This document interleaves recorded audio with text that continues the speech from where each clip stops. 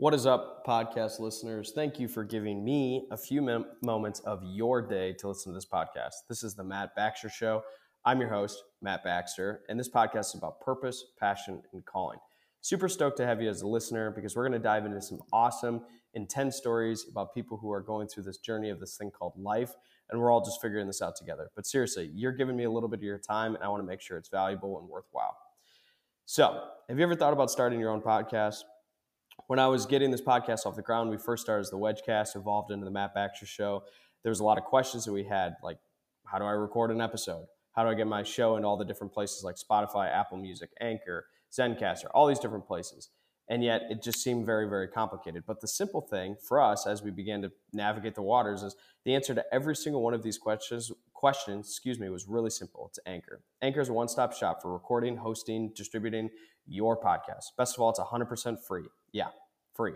And it's ridiculously easy to use. And now Anchor can match you with great sponsors who want to advertise on your podcast. That means you can get paid at podcast right away. In fact, that's what I'm doing right now. Yeah, making money. Okay, it's sweet. It's easy. It's not a big cheap plug on an ad, but it's just simple and easy to use. So for us, it's one of the best parts about it is we can do it entirely remote or in studio. So you can record. You've got that really, really high, high in the sky person that you're going to have as a guest on your podcast. You got to do it remote. Anchor is easy to use. You got people who are willing to come to your studio, your house, your office, wherever you're recording it. Boom, Anchor. Love it. Simple and easy to use.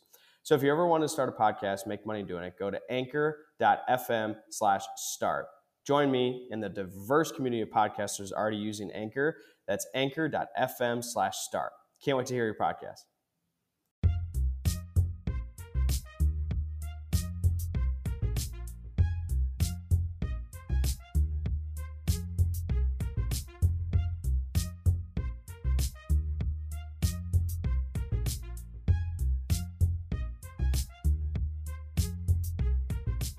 What up? On this episode of the Wedgecast, I'm hanging out with Arran Stewart. He is one of the co-founders of Job.com. This episode was just an absolute riot. I don't know what it was, but we just hit it off right away. He's got an amazing story about growing up in poor country up in the UK, basically being down on his luck, happened to get a couple lucky breaks with some investors he met, and then all of a sudden his business and basically their company's empire just started to grow like crazy. So I'm super excited about this podcast. Professionally, this is an awesome relationship for my business and his business, and there's just a lot of cool overlap here. So take a listen, enjoy it. This is just a hilarious episode with an even better guy. Well, Arran, thanks for being a guest on the Wedgecast. My pleasure, Matt. Pleasure to be on here. So I think I'm noticing you're from Texas. With your accent, I'm guessing you might not be from Texas. Is that correct? That is correct, yeah. So I moved to Austin, Texas from a town called Luton, actually. It's just north of London in the United Kingdom. I moved here 2 years ago. Love that. So the journey from, do you feel like you get living in Texas, is that the American dream, like smack dab exactly where you wanted to go? Or, I mean, I guess of all places to move, Texas. That's awesome. Yeah, it's a great question, actually. So I was brought here more by business design. So obviously my company, we acquired a couple of businesses here, the first round of businesses in March 2017. So I was kind of obliged to move here to Austin, Texas. It wasn't actually a choice, but as fate may have it, Austin is a fantastic city. My family and I have settled in here fantastically. I do actually believe in the American dream. Since I've got here, I've learned a considerable amount more about America. You wouldn't believe, you kind of get very much centralized into your own country, into your own politics, your own everything. And when you come somewhere else, it's kind of a bit of an eye-opener, despite the similarities between the US and the UK. But what I will say is that, in my opinion, I've been many places all over the world, and I've stayed in many places, and I've worked in some obscure situations. And the United States, in my opinion, is the best place in the whole world, and that's no joke. I have children. I've had a child born here. I've got another one on the way to be born here. And I'm absolutely delighted that they get to partake within what you would call the American dream. Because in comparison to everywhere else, I would say it really is the best. Love that. That's fantastic. Yeah, there's some patriotism there. I'm not even kidding either. That's exactly. not for anyone's benefit. It's the truth. It's the absolute truth. Wave the flag and we're good to go. Yeah, I'm waving that flag as hard as I can. It's nowhere's perfect, nowhere's absolutely perfect, but I can assure you, trust me, coming from like the UK and especially Europe and everything that's going on there, that, I'll take Austin, Texas pretty much any day. So, and it's phenomenal. Good weather. Yeah, of course. I was about to say, maybe not on the 110-degree days, but no, maybe that's it's a little bit too much for my British pale skin. So, but fortunately, you may or may not know this, but obviously here in America, air conditioning is just, household wide. In the UK, air conditioning doesn't exist in homes at all. Oh. So there is no, and I can assure you, in the humid, sticky months of June, July, August, when there's no aircon in the UK, it's actually more bearable here in Austin, because I come into my home, it's beautifully cool, everything's lovely. You go into a home in the UK during the summer and you literally want to tear your skin off because it's so sticky and hot and there's no relief. And at night, like you just, because I'm one of those people as well, I hate being hot at night when I'm trying to sleep. Oh, it's terrible. It's just the worst. So again, Austin wins there again, despite it's 110 degrees. Love that. So give us the background leading up to obviously the journey and the move over this direction. I mean, what's your full backstory? Yeah, so I've been in staffing recruiting my whole career. When I graduated my master's degree in 2007, I left and went and worked for a big staffing agency in the UK called S3. I actually worked for their job board part. It was called the IT job board, and they had a sub job board called IT Jobs in the City. And they basically got me to run that. And it was like my first kind of baptism of fire of learning all about job boards and online recruitment. And arrogantly and very naively and very stupidly, I worked on it for 3 weeks. I was like, oh, I can do this better. I can do this better myself. And I quit. I actually quit my job and I left, and I'd got some money and I just kind of got my first apartment and stuff like that. And I was like, right, I'm going to go and do, this was just before the credit crunch, of course. I'm going to go do a bank loan and I'm going to build my own job board, because I'd seen how much money they were making. And I called it Jobs from Blue. And it was the most random name ever. And actually just some history of why I called it Jobs from Blue. There was a telecommunications company in the UK called Orange, and I thought it was randomly called Orange for telecommunications. So I thought, well, I'll call my job board Blue, and it's Jobs from Blue. And that was literally the rationale behind the name. Hey, why complicate it? Why complicate it when it comes to that naturally? Yeah. Yeah, and my angle was, at the time, LinkedIn was this site. Actually, LinkedIn wasn't anything to do with recruitment at the time. It was all to do with networking and reaching directors of companies you'd never be able to reach normally. And I was like, but what about a middle management network site? And so I was like, this is what Jobs from Blue could be. And it was the most catastrophic failure ever. And when I mean failure, I mean the credit crunch hit. No one bought my site. I didn't earn a salary for nearly 2 years. I had my cars repossessed. I ended up on a welfare, which is kind of social welfare, in order to make sure I didn't have my home repossessed. I was in nearly £100,000, so about $130,000, but at the time probably more like $170,000 based on exchange of US dollars in debt. And I literally sat there in sort of end of 2008 going into 2009 thinking, I've literally ruined my life. So I mean, at that point, are you still? Do you feel like you have an opportunistic attitude still at that point, or are you thinking like, man, this is down in the dumps. I got nothing left. I mean, what was your actual attitude there? I mean, story wise, as an opportunist guy, I'm imagining you might still be thinking about different opportunities. But were you like, what was your mentality during that period of time? I was there's a number of factors in play. Probably the biggest one was I was so backed into a corner that I was like, I'm going to have to dig myself out of this hole. I had a level of confidence in my ability as a salesperson and as a businessman that I thought I could potentially push myself towards some success.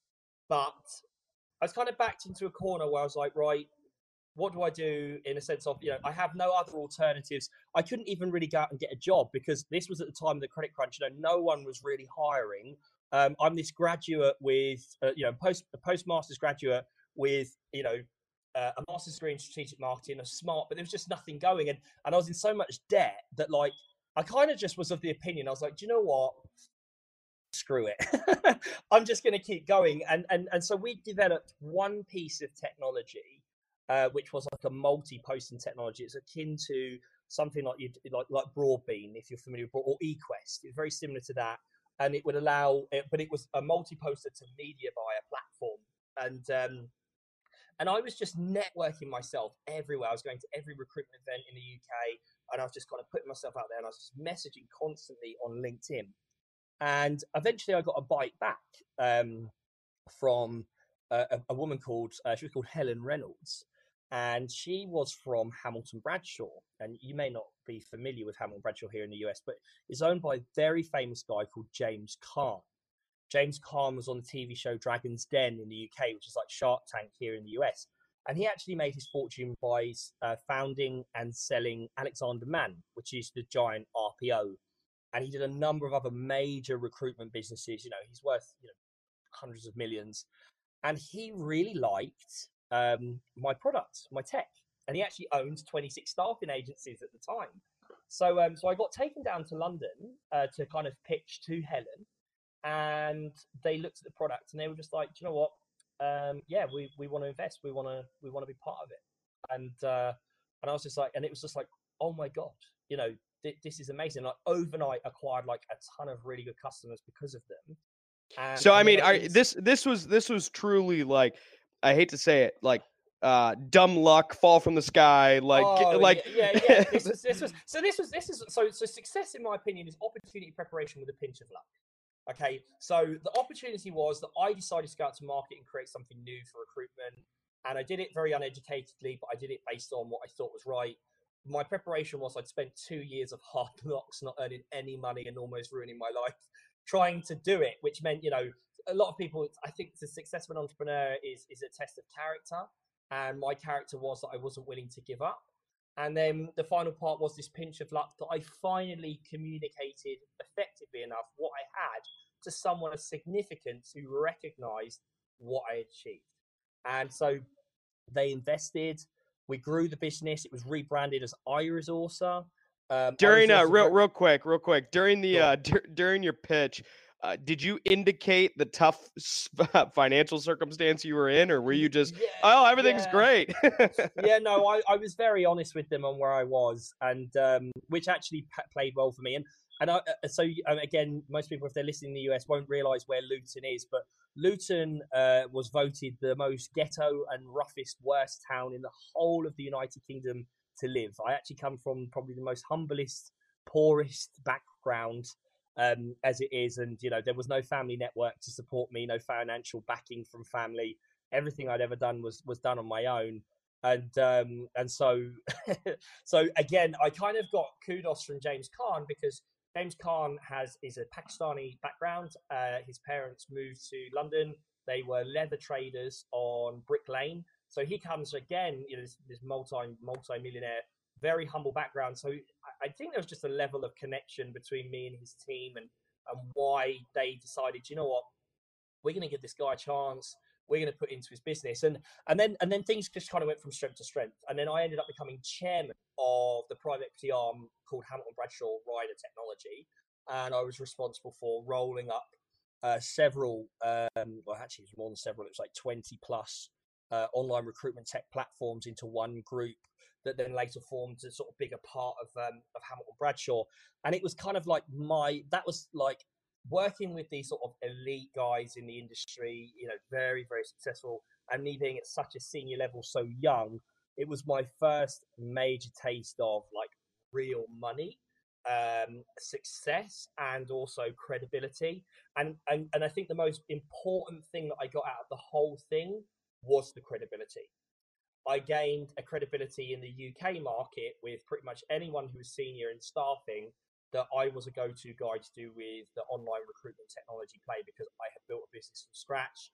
I turned it into success. I'd been invested in by Hamilton Bradshaw, and obviously James Caan badge was back to it. And then I was seen as obviously this prolific kind of guy that was getting involved with various different investments on their behalf. And I mean, this was all at the ripe old age of sort of 25. 25 years old, 24 years old, you know. So during this, during that, like the period of time that you got exposure to like real money, talent, and stuff like that, what would you say that you learned that surprised you?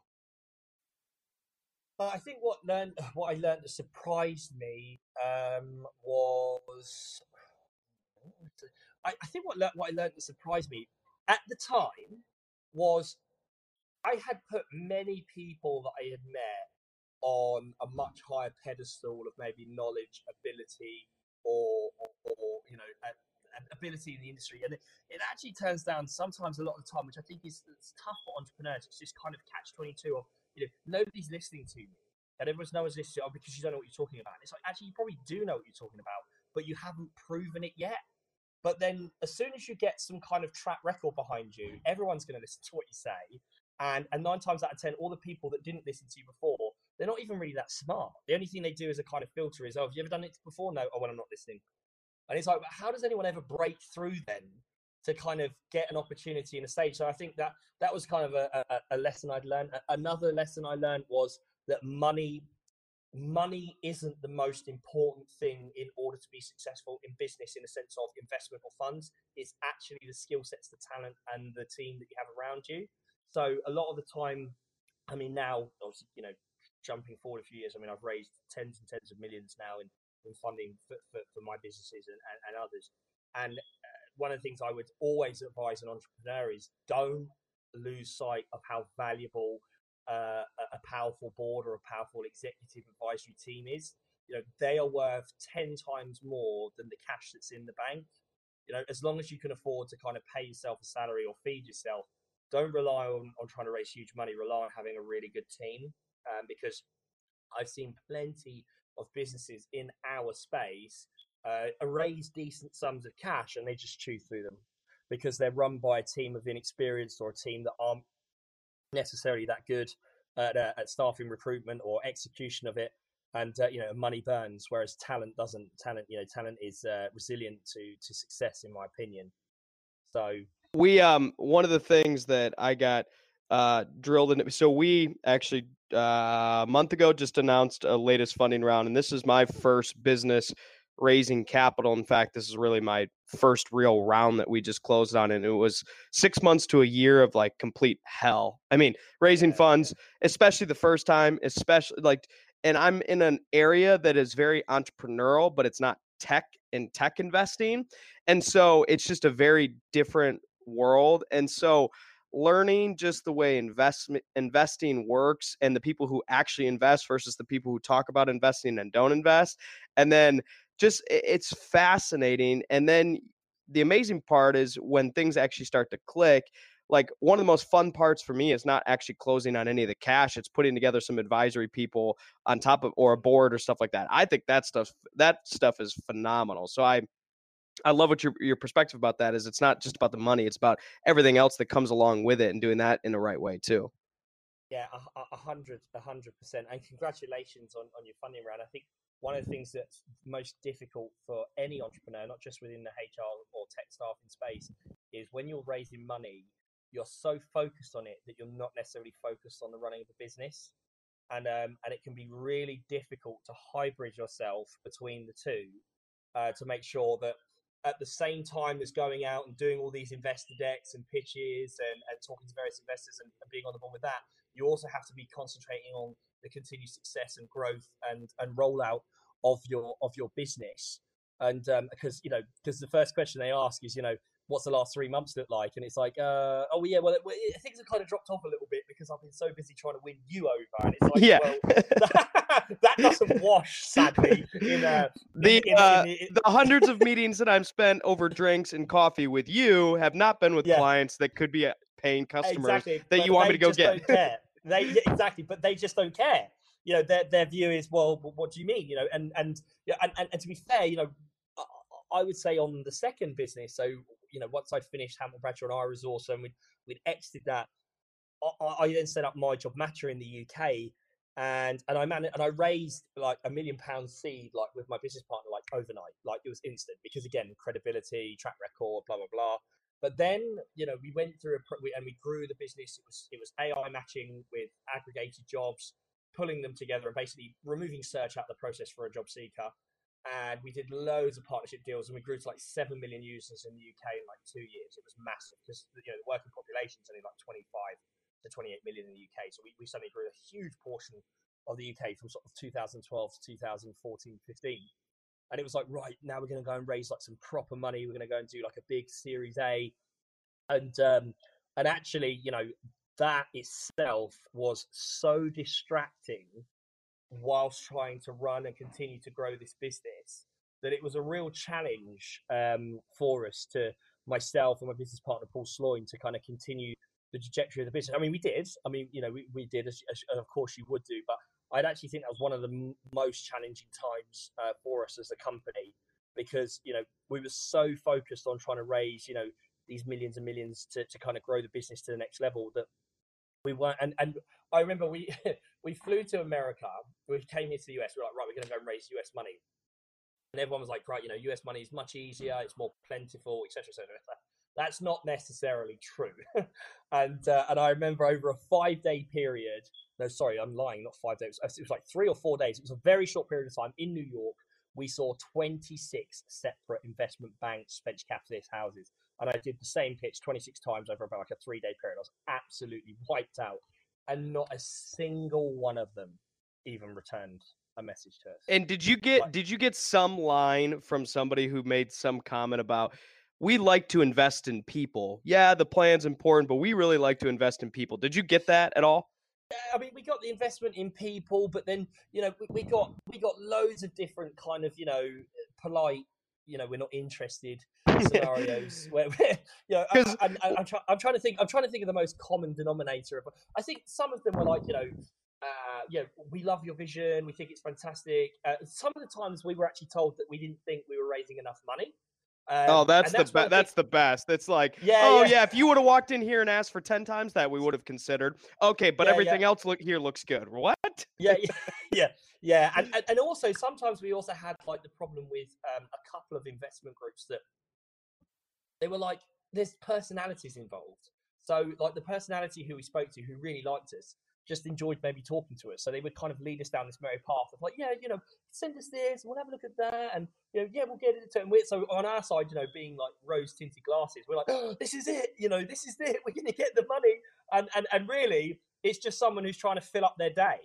And it's just like, and then in the end, after 3 months of batting and balling, it's like, oh yeah, by the way, it doesn't quite fit the criteria of what we're looking to, or in fact, we've made quite a few investments into this space now, and the portfolio is going to focus onto this, or but the best one definitely was, if you'd asked for more money. Now, as I've got down the line and I have raised, since sort of 2016, have raised considerable money now, I've actually learned that there is some merit in that statement, because the reason being is, if it's a brokerage firm who's going to go out to like select customers or high net worths and kind of raise a consortium of like a syndicate of money for you, they're not interested in picking up the phone unless the deal's sizable enough to warrant the commission that they're going to get from selling your deal. And that's actually really valid. And it's, people play it as the reason why they're more interested in investing more money is it secures the business better. And that has a whiff of truth to it. But the true truth is that the brokers want to earn. If I pick up the phone right now and I talk to my customer and I get him for $50,000, I know I'm going to earn $2,500. If I pick up the phone to him and get him for $500,000, I'm going to get $25,000. I'm going to make the same call, I'm going to do the same pitch, and it's going to take the same time. Which call do I want to do? And that is the honest truth behind why they say about the bigger money. Yeah, it completely makes. I mean, I've had a couple times where I've literally had that same exact scenario. I walked in, pitch went fantastic, everything was hitting off, and then basically we got to the point where like, okay, so what's the magic number? How much you're asking?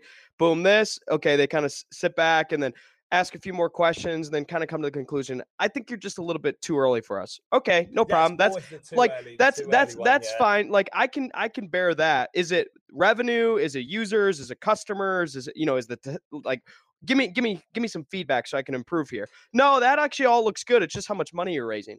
Okay, so hold up. If I walked out of here, walked back in and said, "We're asking 10x that," you would say yes? Yeah, probably. What? Yeah. Okay, so if I just walk out now, give me 5 minutes. I'm going to change my shirt so it feels like a different person. I'll be back. And and it's very true. I mean, the two are, sometimes through eagerness, through maybe slight naivety, and also through necessity, entrepreneurs will try and raise funding too early. And what they don't do is they don't research the investor well enough.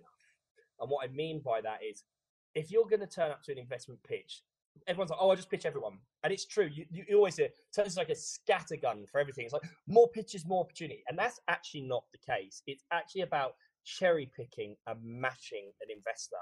So if you're talking to a PE house, you're talking to a venture capitalist, you're talking to a high net worth, angels, consortiums, anything, you need to look at what their investment criteria is. You need to look at their historic investments. You need to look at how much ROI they're looking to get out of it. So are they a company that comes in later in the day and looking to get 2x on a quick 6-month flip? Or are they an early stage investor that's looking to get 10 to 50 times X on a high risk but low amount in? And are they in your sector? Do they invest into your sector? Do they have any track record or history in that sector? And so doing due diligence on an investment group wherever they sit, from seed to venture to series venture capitalist institutions, my advice would be, anyone that's listening, is really research them, because you're going to go and pour all your energy, all your heart out to this person sat across the desk from you, and it won't be any reflection on why your product's not good, your service isn't good, your business is good. It will be because the criteria that person across the table you has cannot fit with what you're offering. But as an entrepreneur, it can be soul destroying when they go, we're not interested. You think, God, have I missed something? Is there something wrong with the business? Am I not doing something right? And it can really, really affect people because they think this. And actually, it's got nothing to do with that. It's because they have strict investment guidelines. They have what they know they can put into. Now, they'll accept a meeting and a presentation at the drop of a hat because they're not experts in what you do. They can't strike you off straight away. They have to hear the pitch before they do it. Whereas you are the expert in what you do, and you know what the end goal is, what the outcome is going to be. So you should do the due diligence on who you're going to pitch, because then when you go there, you're going to get maximum effect with the right sort of investor that is interested in you as an investment and can do it because you match the criteria. Well, as I get ready for my Series A here in the next month or two, that's probably the best advice I could get. It was definitely. Oh, go ahead. Yeah, sorry. No, go ahead. go on. You say that. No, and you're right. I mean, and Matt just throwing an olive branch. I'll happily be any sort of confidant in that. If you need any kind of sideline advice, just from me, because I can't disclose how much we've raised because sadly we're not allowed to, and we're also, because we're going public very soon. We're going to be listed on NASDAQ. Congrats. We have raised. Yeah, thank you. We have raised in the last 3, coming up to 4 years now. Tens and tens of millions, and we're about to raise a heap load more. We have a term sheet with just another term sheet now with Garden State Securities. Falcon Capital is our anchor, and Garden State has also given us an unlimited funding budget to buy and acquire staffing agencies. So I can say that. So I have an unlimited checkbook, which I've never heard in my life before, but I have an unlimited checkbook to acquire anyone in the staffing industry that we see is suitable towards us. So we have about 15 companies that we're in the process of looking at buying at the moment. That's pretty phenomenal circumstance to be in. So yeah, when we take it offline this podcast, I have some very direct questions for you about a few things we're getting ready to do. So I'm at your disposal, Matt. I love that. Love that. So let's keep going on the storyline, because I mean I could sit here and talk and swap stories about that for the next 5 hours. So we'll keep we'll keep pairing on the storyline. So you when did so when was sort of the birth of job.com and what led up to that? Sure. So we completed two acquisitions of businesses here in Austin. One was called Zillion Resumes, one was called Active Hire, and that was in March 2017. And then I moved here in June 2017. And then on the grapevine, we just heard that job.com, which had been in the US as a job board since 2001, at one point in its history, sort of between '07 to 2011, it was like literally number two or three in the market. It was doing like 100 and it was doing like 50 million visits a month at one point. It was huge. Going back over 10 years. So you can imagine, I mean, that was massive. I mean, that's more traffic than ZipRecruiter does now, you know? And it was massive. And then it just lost its way. The business lost its way in a sense of Indeed, Glassdoor, LinkedIn, all of these, ZipRecruiter, all came along and completely, dominated the market. Indeed did the unthinkable and destroyed Monster, which no one ever thought would happen, but it did. And so when it came to 2017, Job.com and the original owner, Brian Alden, who had done very well at Job.com, he'd been extremely successful. He just reached the point in his career where he was like, I want to exit. I'm done. I've been doing this for 20 years, and just to let you know, and I'm sure you won't mind this. So the URL job.com was purchased in 1998 for $3.5 million. I got to be honest. I'm glad you brought this up because we're in the process of theoretically acquiring wedge.com and it's not a small fee. And when my first thought when you had job.com, I was thinking that price tag that somebody had to pay at some point of time had to have been astronomical. Well, the astronomical price obviously doesn't ever fade, especially when we acquired job.com, it had 60 million registered users, obviously about 19,000 clients, and obviously the name job.com, and also with it came job.net, and that as a business as well. So job.com is one of the most expensive domain URLs in history. So I can't tell you how much it was, but I can say, do a Google and find out some of the most expensive ones, and you'll soon be able to put two and two together. So, it was a very expensive domain. It was a very expensive platform and business, in a sense of what it was. But for us, the reason we did it was we had a vision to change the way permanent staffing would work. And so my background, and I'd worked in permanent staffing with Hamilton Bradshaw, and my business partner Paul had owned, and we both owned a couple of permanent staffing agencies together, including contract agencies. And when we acquired it, I said, look, we've got this, artificial intelligence, which is fantastic at shortlisting. It's been built over all these years. It can really develop a shortlist. It can do a lot of what a recruiter does to a degree. And if we focus ourselves on blockchain technology to create peer-to-peer and smart contracts, and our smart contracts and our system works on both private Hyperledger Fabric and a public blockchain, I was like, we could create a permanent staffing solution. And to give you like an indication of, in sort of February 2016, on our pay-per-click traffic stuff, one bit that we've done in the US, we've done 2 million visits in a month out to market, and we made $400,000 out of it. We're like, yeah, that's fantastic. But then I sat there and I said to my business partner, I said, but how many of those people actually got a job? And I was like, 1%, which would be a catastrophe, Matt. But if you've got 1% of them got a job, so 20,000 people got a job out of that. So remember that 20,000 number in your head, and then remember the 400,000 that we got for our 2 million. The fast track forward to our business model now, which is where we use AI and blockchain to place a candidate into a company. We bill you nothing to successfully hire.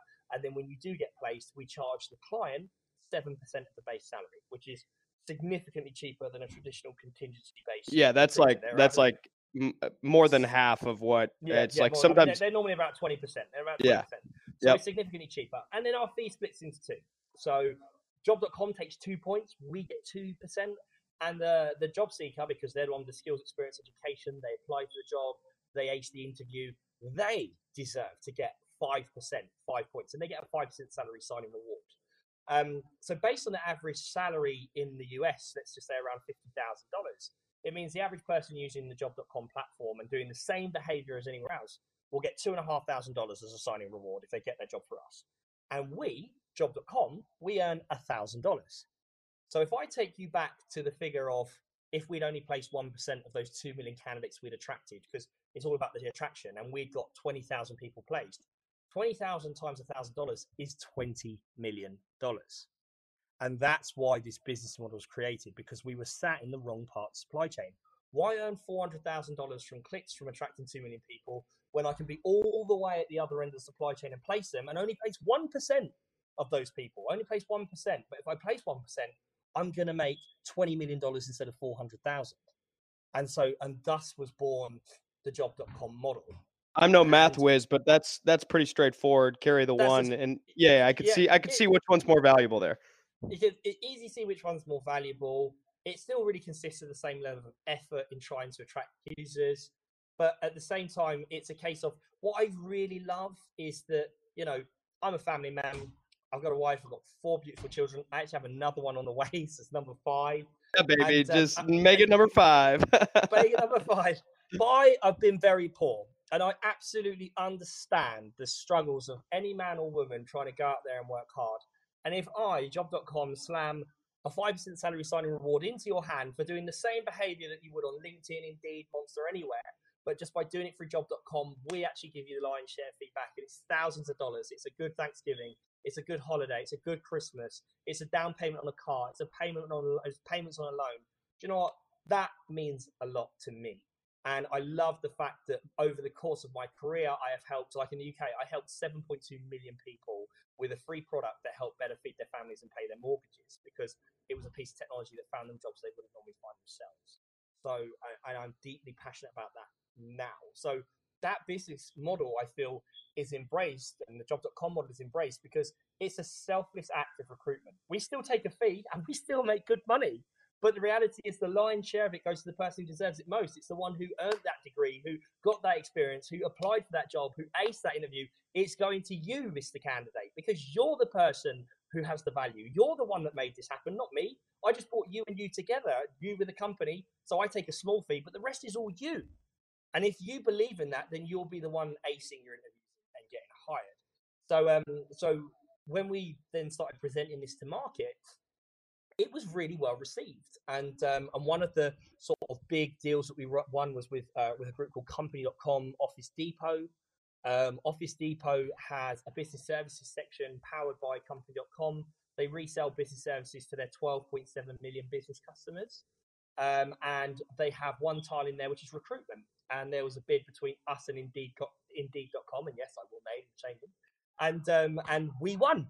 We won the deal, and the deal is that we have 3 years to be resold to Company.com and Office Depot customers, millions of them. And Office Depot, had committed $20 million of their own cash to market out this business services section to those 12.7 million business customers. So this was sort of like our first major break of validation behind our product. The next one, which is literally about to be announced in the press, is our relationship with Monster. So we have a very close relationship with Monster.com, and specifically their RPO Talent Fusion. So Talent Fusion and us are partnered together in a sense of Talent Fusion posts all their roles to us and work with us on a split fee. And also we offer Talent Fusion as an upsell white glove level service with the automated signing bonus, signing reward, should I say, but also like Office Depot and stuff like that. So it's like a huge kind of collaborative partnership between our two platforms. We were an SAP like SuccessFactors Foundry, whatever it is, finalist, and we're just going through the process of the integration with SAP now. We have a unique relationship that's coming with iSIMS. I can't say what it is because it's for iSIMS to say.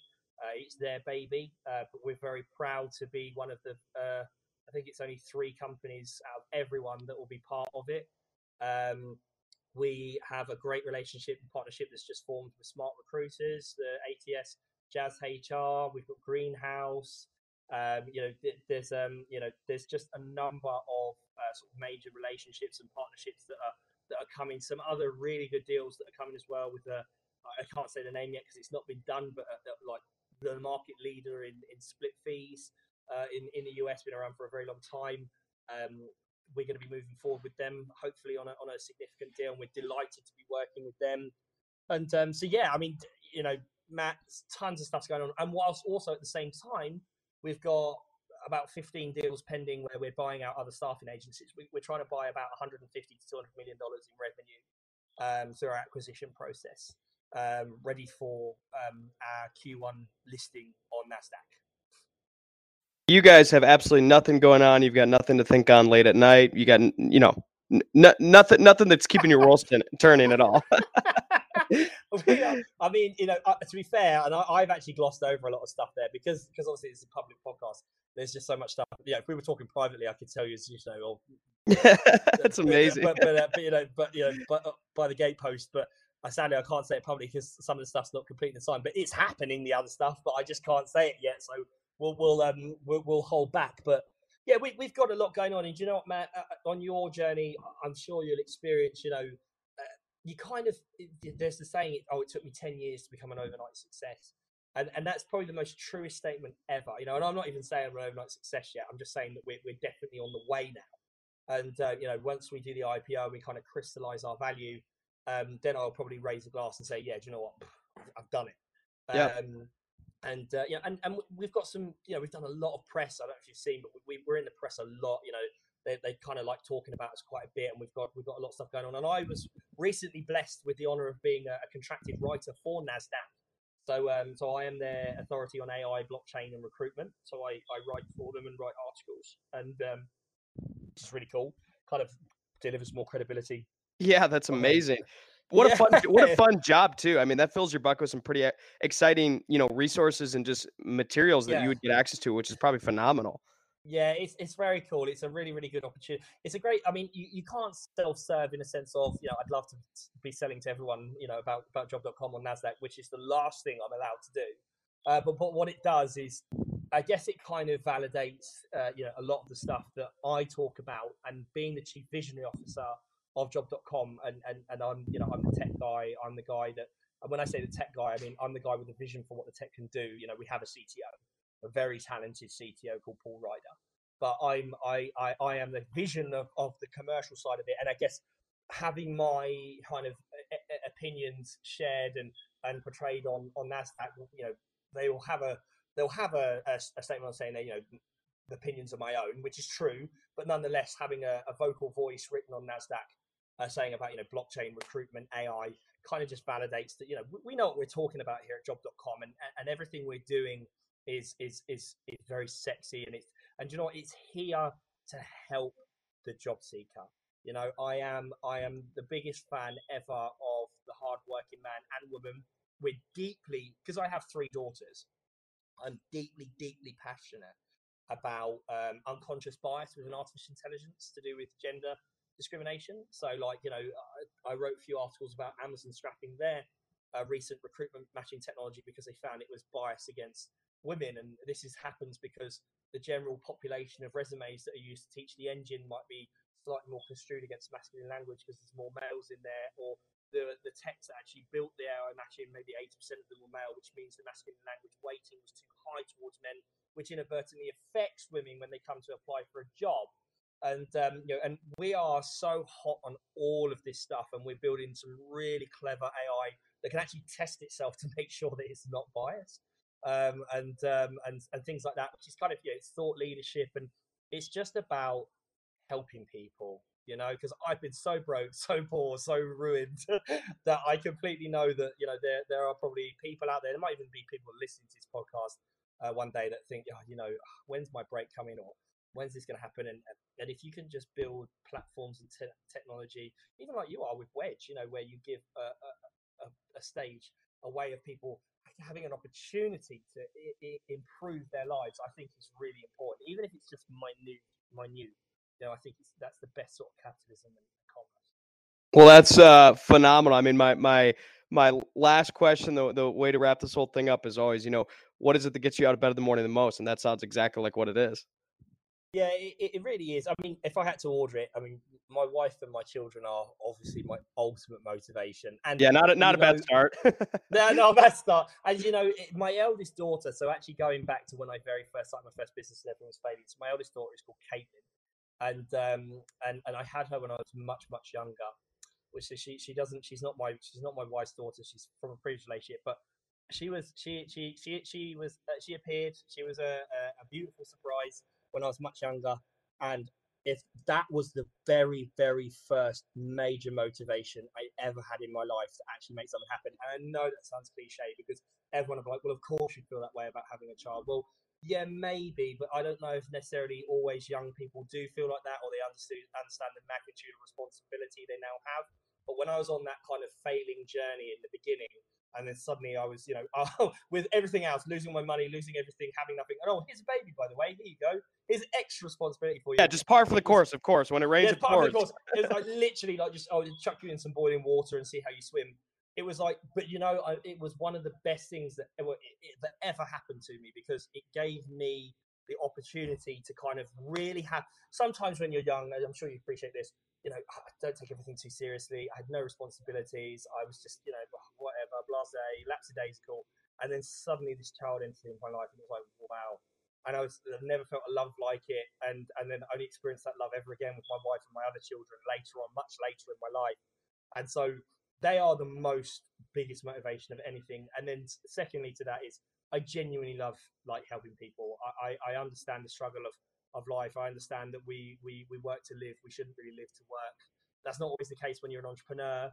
And I'm sure, Matt, you sacrifice and do your 5 to 9s right now so that later on in life you'll do nothing, because I have every intention of retiring very young and doing things and just enjoying time with my wife, my children.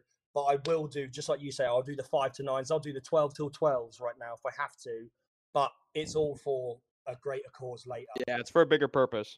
It's for absolutely a bigger purpose. So yeah, that's my main reason to get out of bed. And then one personal selfish reason as well is I bloody love cars, Matt. Well, I read that somewhere. I forgot what article that I read that I was. I'm a massive car guy. I'm a huge guy. I've had dozens of nice cars over the years, and to be fair, I'm at a point now in my life where my dream is to own the dream garage, and hopefully in the next sort of few years that will present itself to me, and I will definitely take that up. So that's my top 3: family, helping people, and then cars. I love it. You've got the order figured out, so that's all that matters. Yeah, I've definitely got the order right. Yeah, for my own safety, I've got the order right. So your kids are in the background listening, so you're good to go. Yeah, your kids are listening, wife's listening. She stood there with a kitchen knife in her hand. I've said the right order. Everything's fine. So well, Arran, is there anything else you want to leave the audience with? No, I mean, it was a real pleasure being on your show, and obviously, best of luck to you with what you're doing with Wedged, and and anyone that's listening, best of luck with anything that you're doing, and thank you for taking the time to listen to my story. Love it. Well, thank you so much for being a guest on the Wedgecast. No worries. Thank you, Matt.